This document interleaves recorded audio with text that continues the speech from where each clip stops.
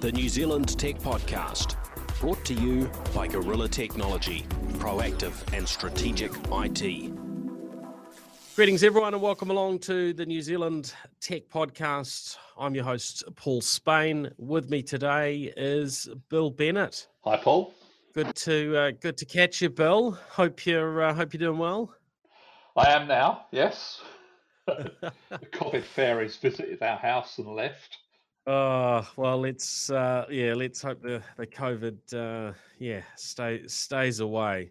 Let's kick in. There's a lot going on. First up, do want to thank our show partners, Vocus, Vodafone, Spark, HP, and Gorilla Technology for their support. And really, New Zealand Tech Podcast is about keeping up to the play with what's going on in tech here in New Zealand, and encouraging an increased adoption and leverage of technology. So first up, Bill, we've got the budget 2022 here in New Zealand. Minister Dr. David Clark made an announcement around a $20 million tech sector investment, which I guess it's primarily focused on new innovation and invention and so on, isn't it? Maybe you can give us your overview on or thoughts on this. It's for what the minister calls the digital technology sector, but really it's about software as a service mainly. Now, it's interesting because the minister issued a statement just before the budget talking about this, and he said the digital technology sector contributed $7.4 billion to the New Zealand economy in 2020, and he's spending $20 million over 4 years, so that's $5 million a year. What do you think? Right, if you're turning in $7.4 billion a year, that as an industry, you could probably find the $5 million yourself to do the promotion. But it's not really about that. What it's about is the money is really to promote New Zealand as a place where you can do this kind of business, and that doesn't just mean companies coming here and setting up shop as to develop in New Zealand. It means things like attracting talent from overseas to come and work in our sector. It means drawing attention to our sector to overseas companies. I mean, one of the big successes of our software industry in the last 4 or 5 years has been that we've managed some pretty large trade sales of our companies to larger companies buying them up, and that people worry about the fact that an overseas company comes in and buys a thriving software company in New Zealand, but that's actually a business model. Building a company and selling it on, and every time someone criticizes that happening and saying, well, it's taking the work and so on away from New Zealand, well, it doesn't necessarily. Quite often they retain the teams in New Zealand. Some of them do, some of them don't. Occasionally they will close up shop here and move everything back to their home country.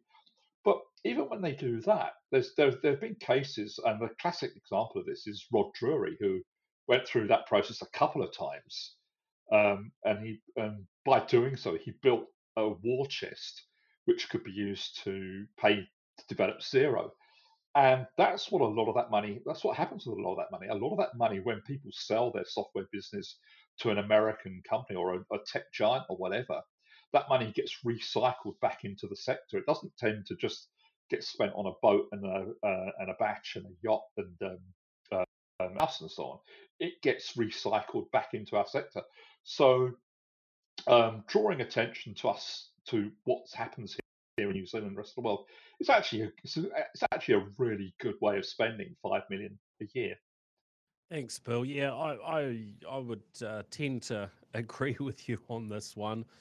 But it has been talked about that our broader, tech exports are, growing, very rapidly, and there's different sort of stats that you can draw on depending on where they come from, in terms of how much of our economy is our export revenue comes from technology. But of course, you've also got that aspect that really every single sector relies on technology. So, the better we get at leveraging technology, the better New Zealand does as a nation, and the Well, better that we can sort of maximize the software as a service offerings, the other offerings that New Zealand produces, and get those out to a bigger market, then again that flows back in and has a positive uplift on all New Zealanders. that's right, and it's it's important that we export atoms in the shape of milk or whatever or produce, vegetables and all that primary production stuff. But it's also really vital to a modern economy to be exporting photons, and that's a much more lucrative. Margins are so much better, and it brings in so much more money. And it doesn't mean you have to ship these across the ocean in those horrible vessels that boil that, burn that polluting, smoky fuel and so on. So it's a really good way to move the economy forward. Definitely, definitely. Well, let's see how this goes. But we did speak with Minister Clark on an episode.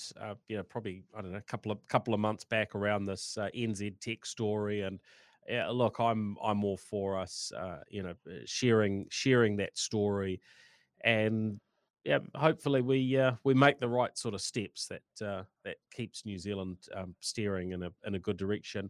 Now, onto travel. This has been an area, certainly the international travel is something that is really just starting to fire up again, and I see more and more people across the tech sector in a fairly short space of time who are saying that they're heading overseas, one reason or another, but it's usually around growing sales of New Zealand technology. And there was a story. It's been in the media this month, but it's not necessarily brand new, around technology that could end the airport liquid ban that has been in place now for, well, we're talking a bit over 20 years now, or certainly in that direction. It was something that came in following 9/11, and I still talk to people to this day who get surprised by it in one form or another. I've chatted to someone just in the last few weeks, and I guess it's been a long time since any of us have traveled. They went off to Fiji, and I don't know what it was, $100 bottle of cologne or what have you, that was taken by customs because it was 20 milliliters over the limit or something, with that 100 milliliter rule. Yeah, exactly. That I had a 120 milliliter thing of shaving soap, Yep. which got taken. I mean, the fact that I used about half of it didn't come into the equation.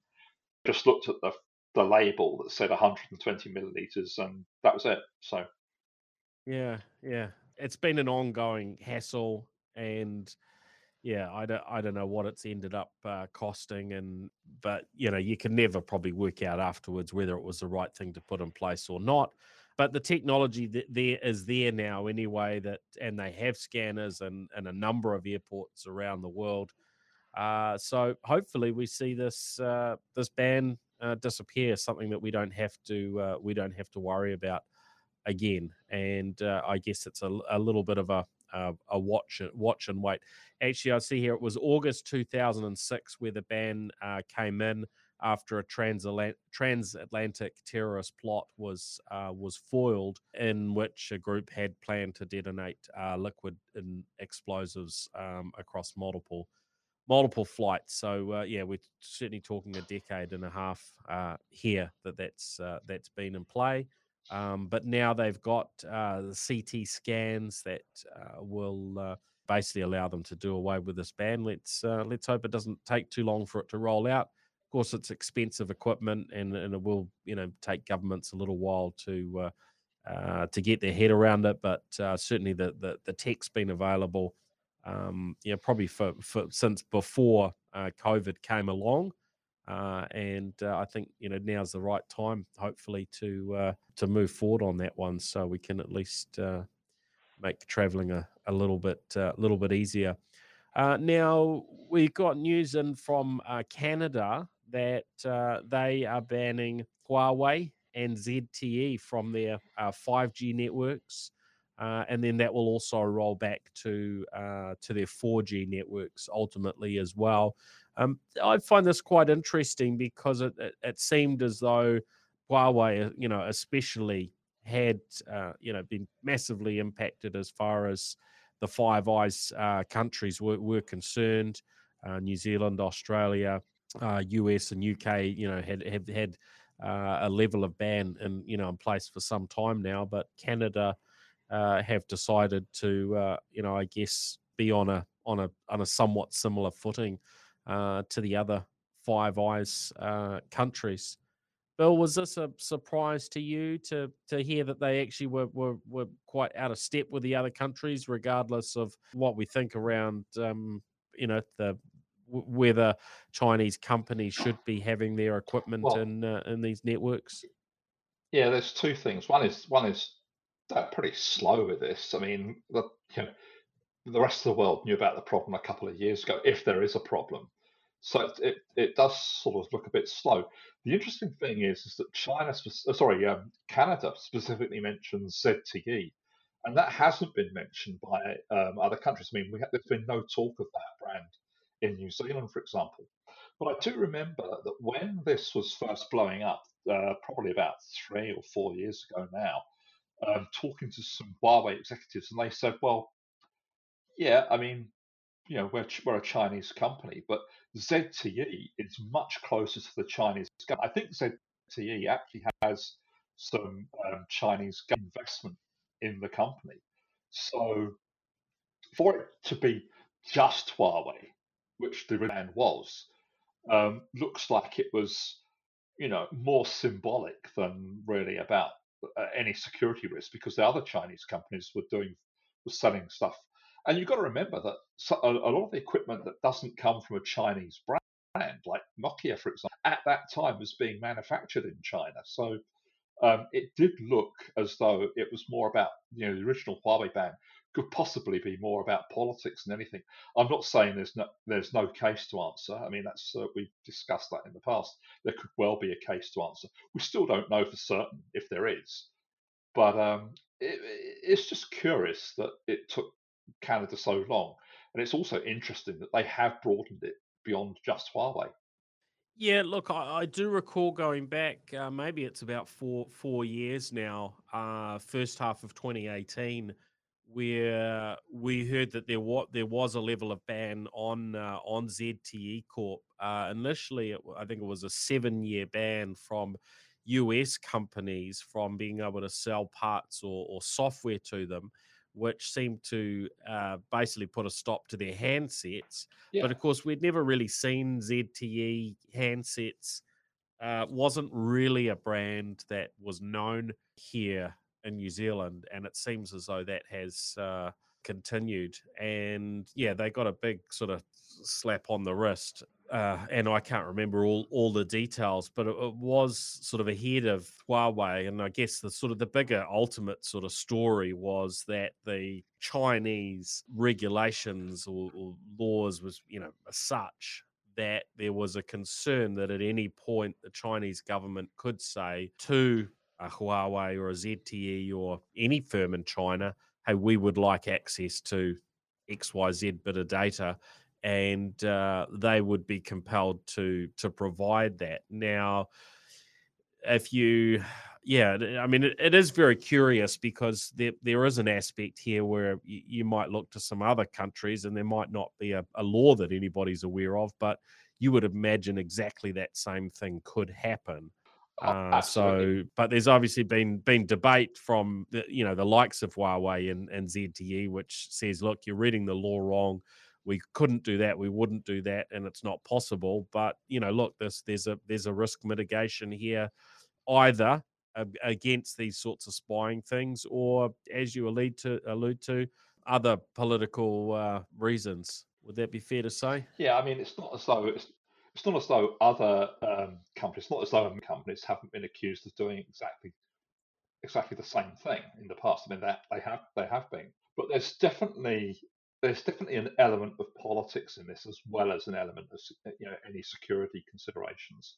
I'm not saying the security considerations aren't real; they probably are, but I'm saying there's politics too.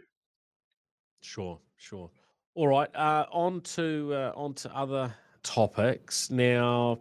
Ransomware seems to be just an issue that's not going away, and there were a couple of interesting headlines that caught my attention. One was around a small US university, been around for over 150 years. Lincoln University, a based in rural Illinois, quite small, typically 1,100 students, and it sounded like they had been struggling anyway, but they were hit with a ransomware incident end of last year, understood to have originated out of Iran, and that for them seemed to be the nail, or one of the nails in the coffin for this university. And we do from time to time hear these sorts of stories of organisations that a cyber attack of some form,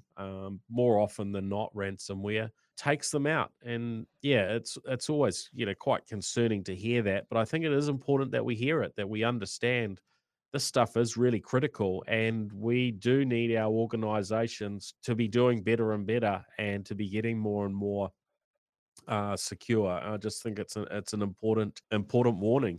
I got a threat report from Thales last week, which I wrote something about this on my site that um, thought it had some interesting stuff about ransomware. One of them was that most New Zealand companies are quite comfortable with paying ransomware demands. And about half the companies in New Zealand now have a plan to deal with ransomware, which normally means going out and buying some Bitcoin and paying up. And 40% of companies in New Zealand have allocated budget to dealing with ransomware. But that survey came up with a couple of other interesting things. One of them was that what is it? A quarter of the hang on, I've got to get the number. Yeah, one company in nine. Okay, 11% of New Zealand companies, their IT people can tell you where all their data is. Right, so that means that 9 out of 10 they don't even know where all their data is stored anymore, and that's the part of the issue.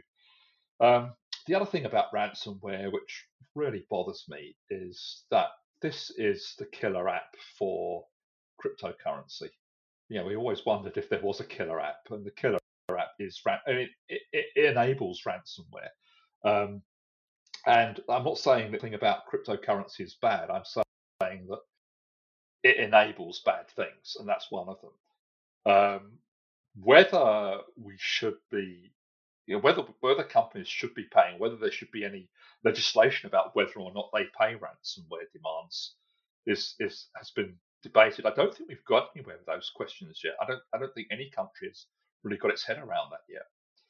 But Well, ransomware is there probably is some aspect of that if you're, and this is the hard bit, you don't necessarily know where the funds are going, but there are yeah, countries that we're not allowed to do business with and send money to.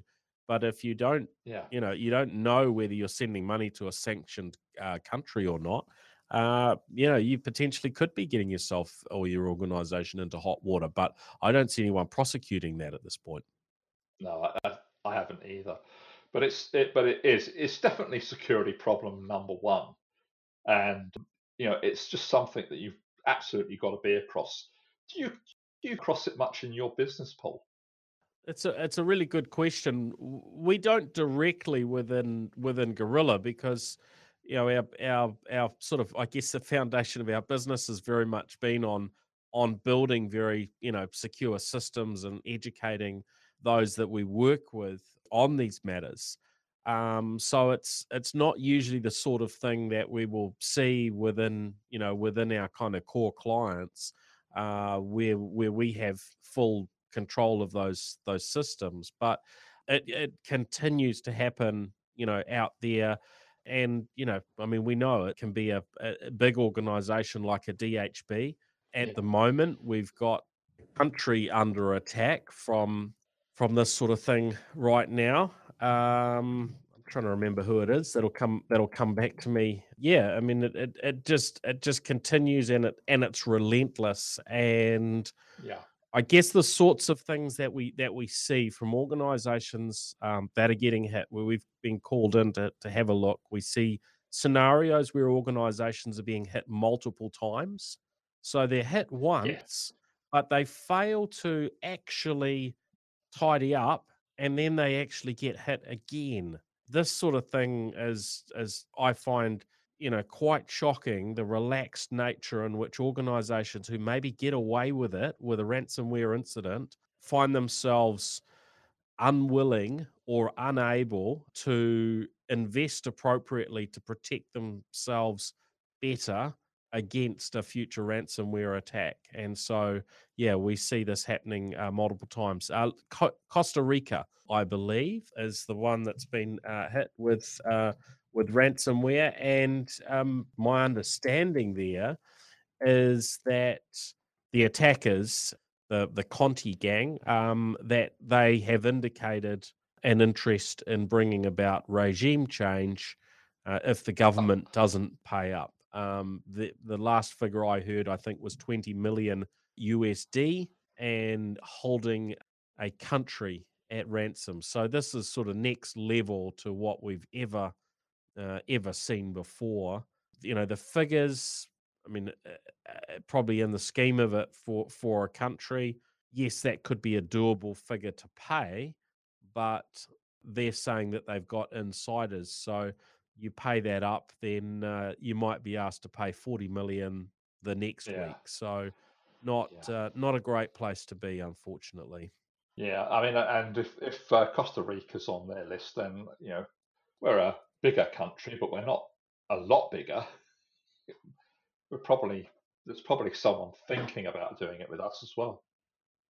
Well, the piece that we haven't yet really seen to any great degree, or certainly hasn't been talked about publicly, and I certainly hope that New Zealand would be the last country on the list for this sort of thing to happen, is the sort of insider enabled attacks. Yeah, That is something that is, at this point, I think is generally considered very, very rare. So we've got that aspect. You talked earlier about cryptocurrencies. Well, I guess it is worth being aware that we do see people having their bank accounts sort of used for funneling money.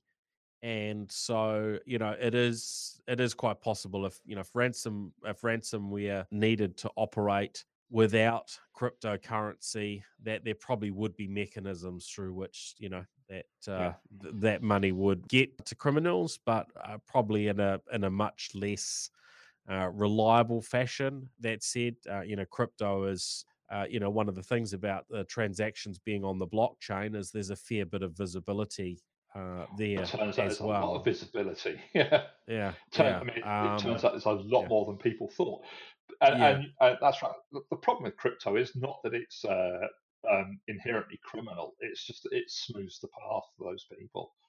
yeah.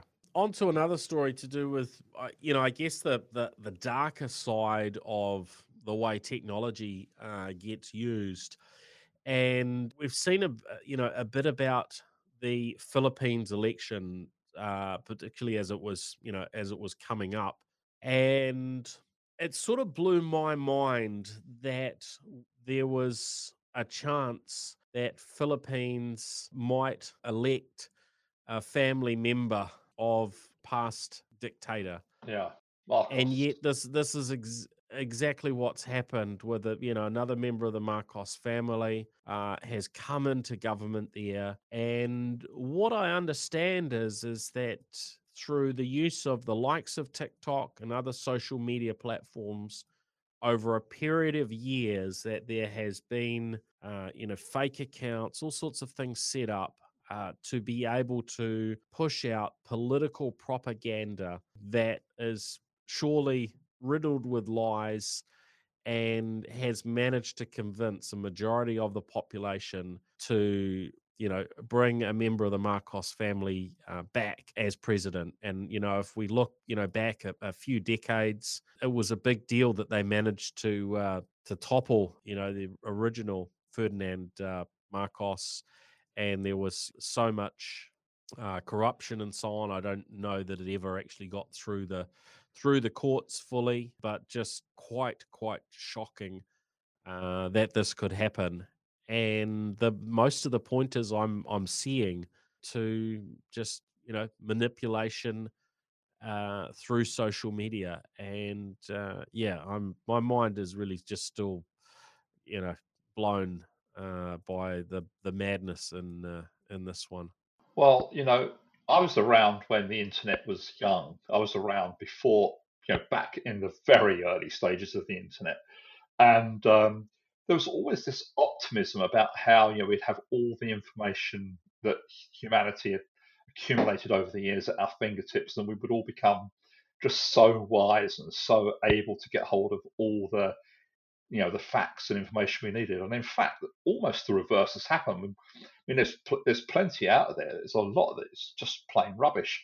And there's some really weird things that happen to you. Like, for example, I was looking at some YouTube videos about, believe it or not, about early Chicago house music.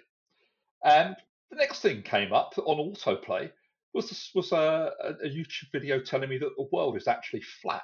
It's it's just incredible just how that just pops out of the woodwork when when you're not expecting it. And of course, we've all heard stories about this, and it's happened with elections in the Western countries. It's probably happened in our election too. It seems that we've created a playground for ratbags to just do all this, and even now, not much is really being done about that.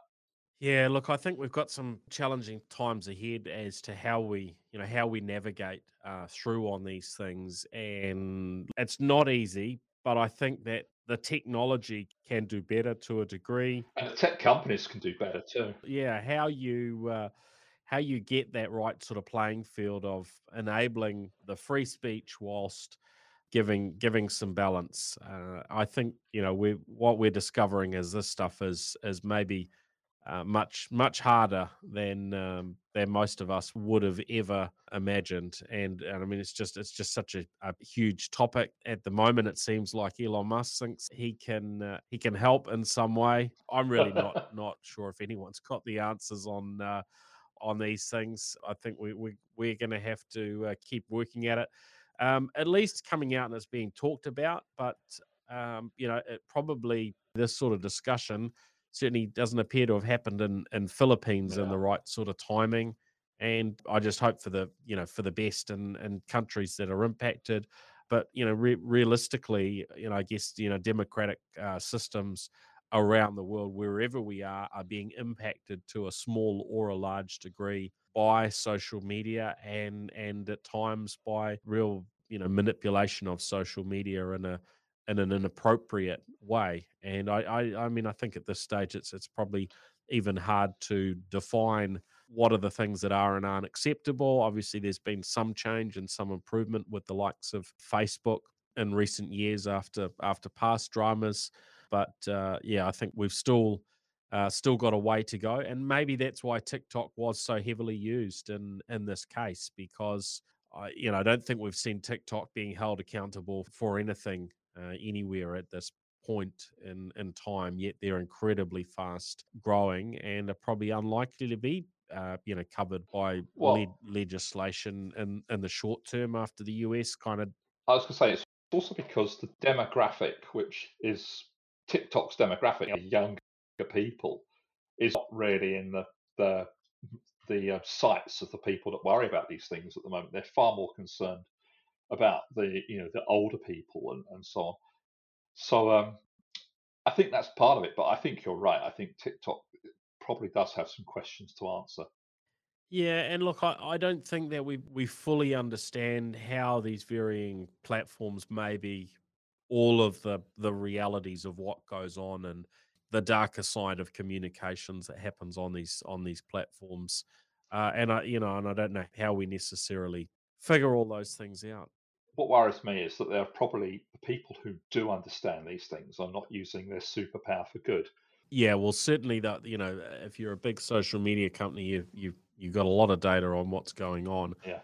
A couple more things wanted to cover off quickly before we finish up, Bill. AMD see that they're just under 30% market share for what we generally call the x86 processor or CPUs. So, and they're compete with largely with Intel, who obviously come up with that technology. It's what we're used to using traditionally in Macs, but no longer. But certainly in the large majority of PCs, laptops, and servers, and the numbers that we're seeing. So 27.7% in the most recent quarter. Yeah, this is, I think it's probably quite astounding to people, but it's probably, from what I've read, relates quite a lot to their growth in the server market and probably the sort of, hyperscale cloud environments and so on. I think also AMD got to the lower transistor size faster than Intel as well in the last cycle through. But the interesting thing about that is, of course, we're talking about the x86 market, the x86 CPU market. But of course, as you mentioned, you can cut Apple's share off of that now, which is probably about 15 to 20% of the PC market nowadays. There's the ARM processor was being lots of tablets and things like Chromebooks and so on. So Intel's universe has been shrinking, at quite some rate. But the company's been around for 50 years. That it's not unusual for a 50-year-old company to start to lose the plot a bit and not be at the top of the market anymore. Yeah, look, I'm fascinated how this is going to play out because we've seen actually some pretty impressive moves from Intel most recently. Yeah, And in fact, it reminds me of it must have been a decade and a half ago or so when AMD sort of took the performance crown off Intel, and I bought some yeah. shares, and then shortly before Intel got back in the swing of things, and the stock dived, and we're sort of in this period now. And I was talking to some of the chaps on our team here around the sort of performance, and it does seem with this new 12th generation of chips that are starting to come through from Intel, as they are getting back into the swing of things. So it's going to be an interesting time ahead. There've been some media coverage around Russia, who are no longer able to get Intel and AMD chips, certainly through official sort of channels, that they possibly will be utilizing a very slow x86 compatible chip out of China. Although the company concerned have denied that, but if you go into a search on Russia and China and x86 Yeah. chips, there seems to be quite a bit of coverage. So we've got some really interesting times ahead.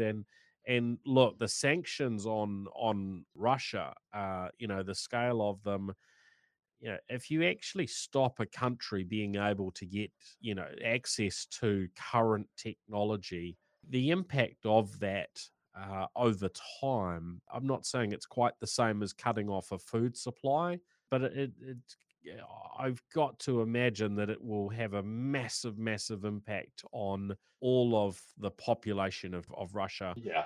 or of any country where this happens. Yeah, I, I I don't have wonder any what answers nations. for it.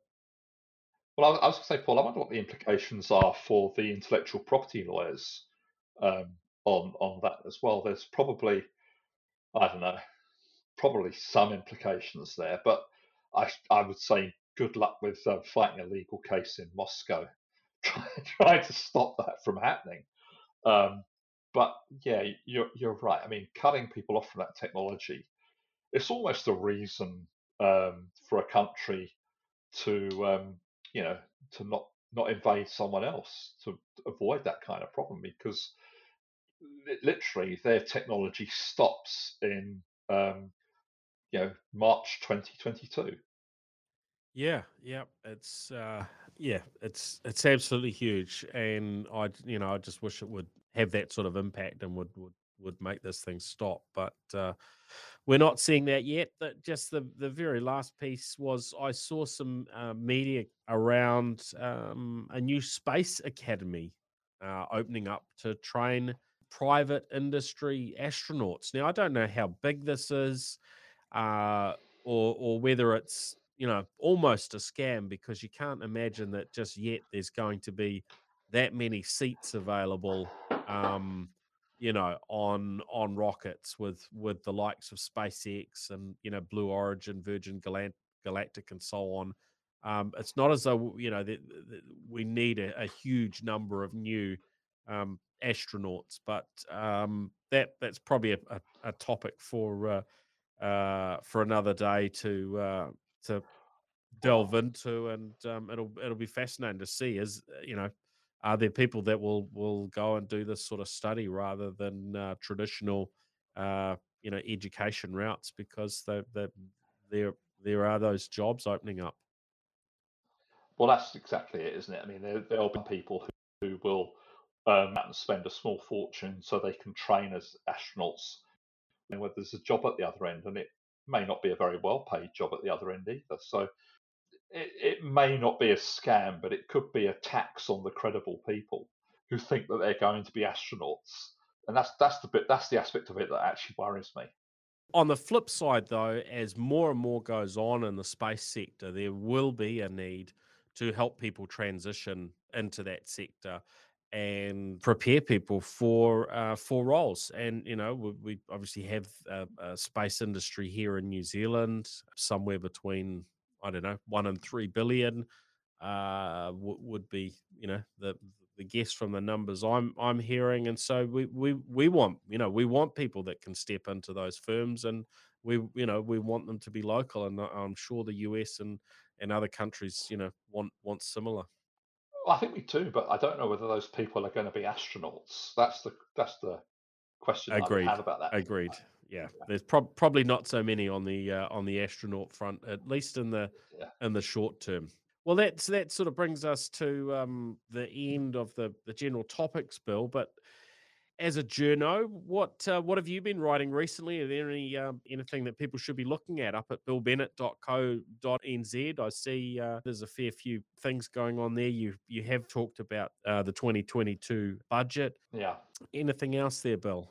Yeah, the other big story that I covered the other story I've been dealing with in the last week or so is that the Vodafone's back in court over FiberX, and the Commerce Commission basically feels that the fine that was handed down to Vodafone by the court wasn't big enough, and so they want to go back and relitigate that to get a larger fine.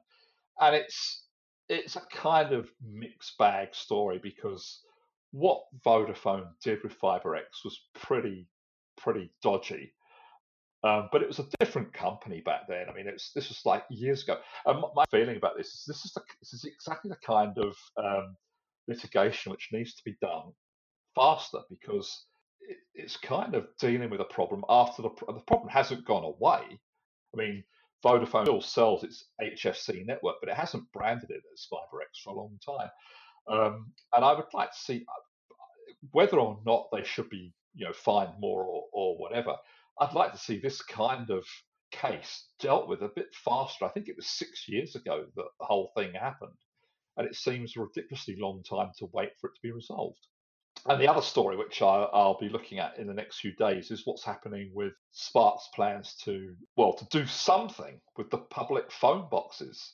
I mean, our children are going to wonder what those things ever were about. I mean, if someone under the age of say 30 sees a Superman film where he goes into a phone box to change, they'll wonder what the hell's going on. But phone boxes used to be an important part of our lives, but they've kind of had it. They're a sort of anachronism as a rotary dial, really, in 2022.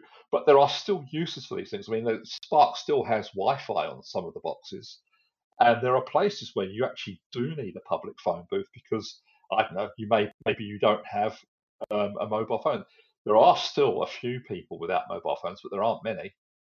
Yeah, you're right. It's a reasonably small selection. Yeah, look, I mean the old FiberX branding, the product they were selling. was known, and maybe this was a marketing name that the industry came up with overseas from having a look at it, but it was called hybrid fiber coaxial, Yeah. HFC.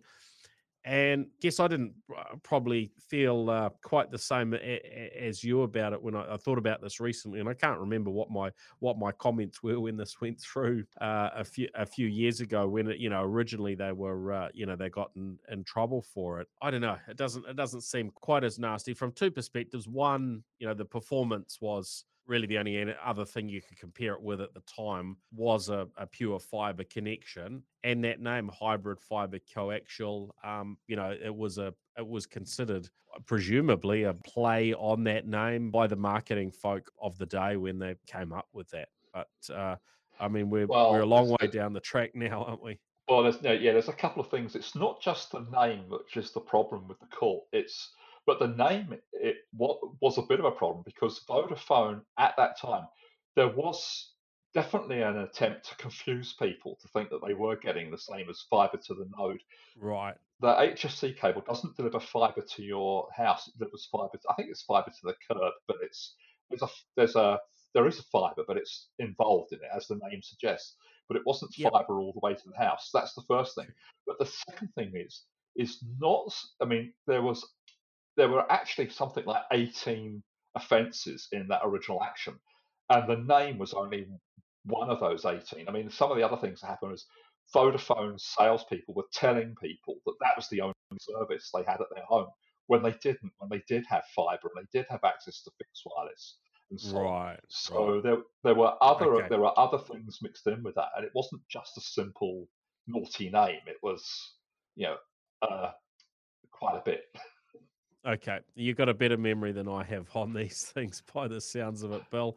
I was just having a look, and I put in an address where a family used to live, which I recall had that HFC type connectivity available, and yeah, pretty interesting. $53 a month to get a connection of they listed as 769 megabits download speed, so pretty snappy and comparable with probably a lot of fiber connections.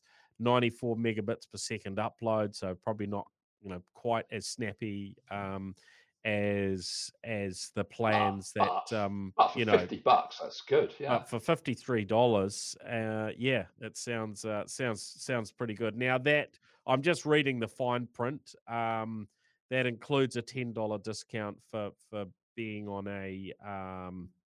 for having a Vodafone mobile connection as well. But yeah, it's still there, and you can still get it. And I remember it did seem a little bit hard to find on their site, or it even disappeared for a little while, some time back. But it's there, and you can go and buy it now. And it's not dramatically different from what we're seeing for 4G type Uh, connections. yeah, but hang on. In 2016, the performance was quite different from a fiber connection. Um, I I think at the time it was something like 100 meg was the speed. I can't tell you off the top. I can't tell you exactly what it was, but it was certainly a lower. It's been updated since that time, and that's what I mean about these things need to be dealt with faster because today you're looking at different performance, and since that happened, Vodafone's changed.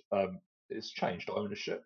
It's got new management. I don't think any of the managers who are involved in those decisions are still in the company, and it hasn't been selling FiberX like the way it was for some time now. Yeah, yeah. So I feel that the Commerce Commission has a point, but it should have dealt with a long time ago. Gotcha, gotcha. Anything else you want to mention before we wrap up, Bill? I think we're done. Okay. Well, hey, thanks everybody for joining Bill Bennett and myself, Paul Spain, on the New Zealand Tech Podcast today. Do go across and have a look at billbennett.co.nz to see some of Bill's latest insights. You've got your newsletter there that people can sign up for as well, right, Bill? Yeah, that's pretty much my focus now. I mean, I used to write a handful of separate stories every week, but now I put them together in a newsletter on Friday, just to make it easier for people to get it all in one place, really. Oh, good stuff. And of course, you can find us at nztechpodcast.com and across all the varying or most of the social channels. So thanks, everyone. We'll look forward to catching you again next week. Take care. Cheers. The New Zealand Tech Podcast, brought to you by Gorilla Technology, proactive and strategic IT.